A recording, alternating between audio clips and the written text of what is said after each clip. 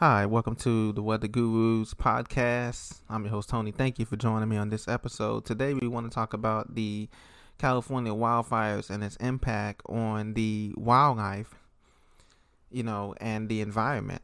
So, as you know, it's not just California, but also Oregon and Washington State. Many people have lost their homes, lost their livelihoods, lost wildlife, wild stock that they had, livestock and produce that they owned or had.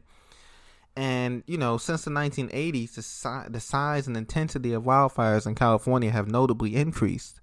It's noted by the California Department of Fish and Wildlife that 15 of the 20 largest wildfires in California history have all occurred since the year 2000, which is just 20 years ago. And 10 of the most costly and destructive fires to life and property in the state have occurred since 2015.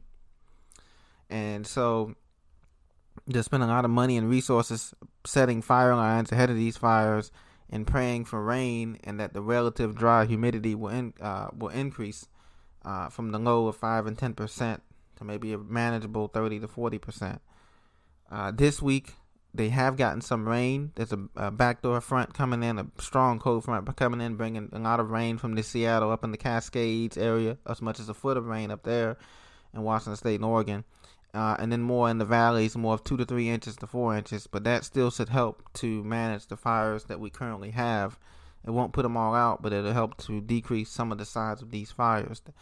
As you know, there's been over 3 million acres burned already so far with these fires. And that has had an effect on the wildlife that exists there, because the loss of native vegetation, the expansion of non-native vegetation, invasive species, and the permanent loss of wildlife is a real risk and public health and safety issue that California has to deal with. And as people begin to move from the mountains and the foothills down into some of these central valleys in California or in Oregon or in Washington State, this is going to create massive effect, more urban heat islands, more suburban things that is going to be going on as well. And the toxic air that it breathes, the air quality was so low that they had to cancel a lot of events, sporting events, a lot of different things in the area.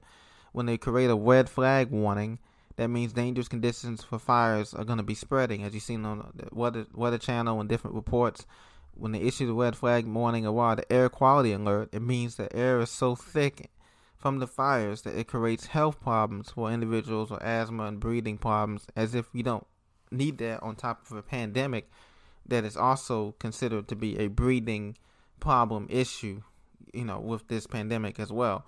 And so the fires are only about 40 to 50% contained at the moment.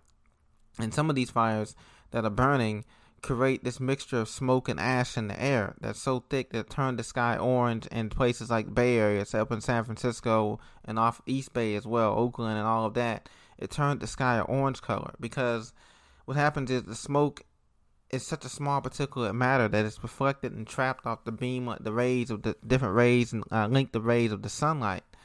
And so, and within the smoke, it contains everything from acid, organic chemicals, and metals to dust and allergens that move through the air during the fire. And they, depending on the intensity of the fire, they can make the air appear hazy, or they might not be detectable at all. And so these particles can affect wildlife as well. The smoke can affect wildlife too, because, the children, the elderly, those with a compromised immune systems, they all can be affected by this smoke. And the smoke can linger in the air even when the fires are done burning, have been put out. And so that's what the consequences of this has happened.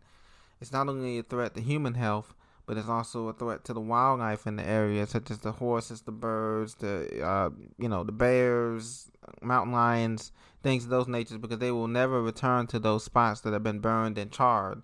And that's the issue that we have with these wildfires, is things called burn scars. And these burn scars happen when it does rain. It can flood out and cause valley flooding rapidly in these areas. And so as they transition out of the fall time into winter time, it'll be interesting to see what areas experience these burn scars and these massive flooding areas. And this is going to have a immediate effect on the climate change in California. And the thing that happens with climate change and wildfires is that you need a couple of conditions to create these massive fires. High temperatures, obviously. The temperatures have averaged over 105 degrees in some parts of California, Oregon, and Washington for the last couple of weeks. Just recently, as we head into the fall equinox, things are cooling down. Strong winds. We have the Santa Ana winds, the Chinook winds coming out the mountains there that create these canyons, these narrow canyons where the winds can funnel in and create these areas for these wildfires to start. Dry vegetation, obviously, no rain, low humidity, parched soils, drought. There's been a 2/3 reduction in the snowpack up in the Sierra Nevadas and all of that this year. They haven't got as much snow as well as they got last year. And so this has increased the frequency and intensity of California wildfires. And so it's careful that we need to be careful if we're living out on the West Coast, that we protect our eyes and that we protect our nose from the smoke inhalation, as well as protect our wildlife. If we have any dogs, cats, or different pets, bring them inside as much as possible to help them to be able to survive the long-term effects of what they could be experiencing too due to this wildfires and climate change thing as well. So this is today's report. I just want to say that our prayers are with those people, and not just California, but Oregon, Washington State, and others in Arizona too as well. They've been burning in Nevada. They've had some fires too. So far this year, we've had 6.7 million acres that have been burned as a result of more than 42,000 wildfires, and we have 87 active fires linked to more than 4.7 million acres of damage. And so this is going to be an increase in wildfires, what we can expect for the next 4 to 5 years, because it's caused by higher temperatures, shorter winters, more pests, drought, and fire suppression. And of course, climate change is the biggest cause of this. And so now we haven't got as worse as the season in 2015. I want to make that clear. The worst fire season in U.S. history was 2015 season. But this season is quickly approaching those numbers that we seen 2 years ago in 2018 and everything else. So in that 2015 season, we had 10 million acres were destroyed.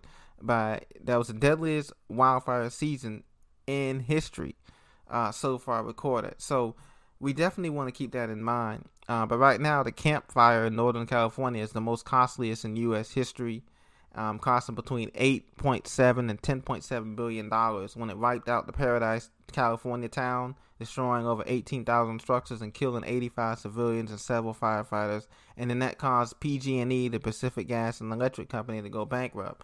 And so you can see climate change is real. It's active, ladies and gentlemen. We need to be prepared. We need to get ourselves prepared to be able to move and to be mobile. I think this generation, the younger generation, Generation X and Y and Beta, are going to have to be mobile. They're going to have to be more flexible because there's going to be areas that basically might become uninhabitable, at least in northern North America, for a long period of time due to this climate change.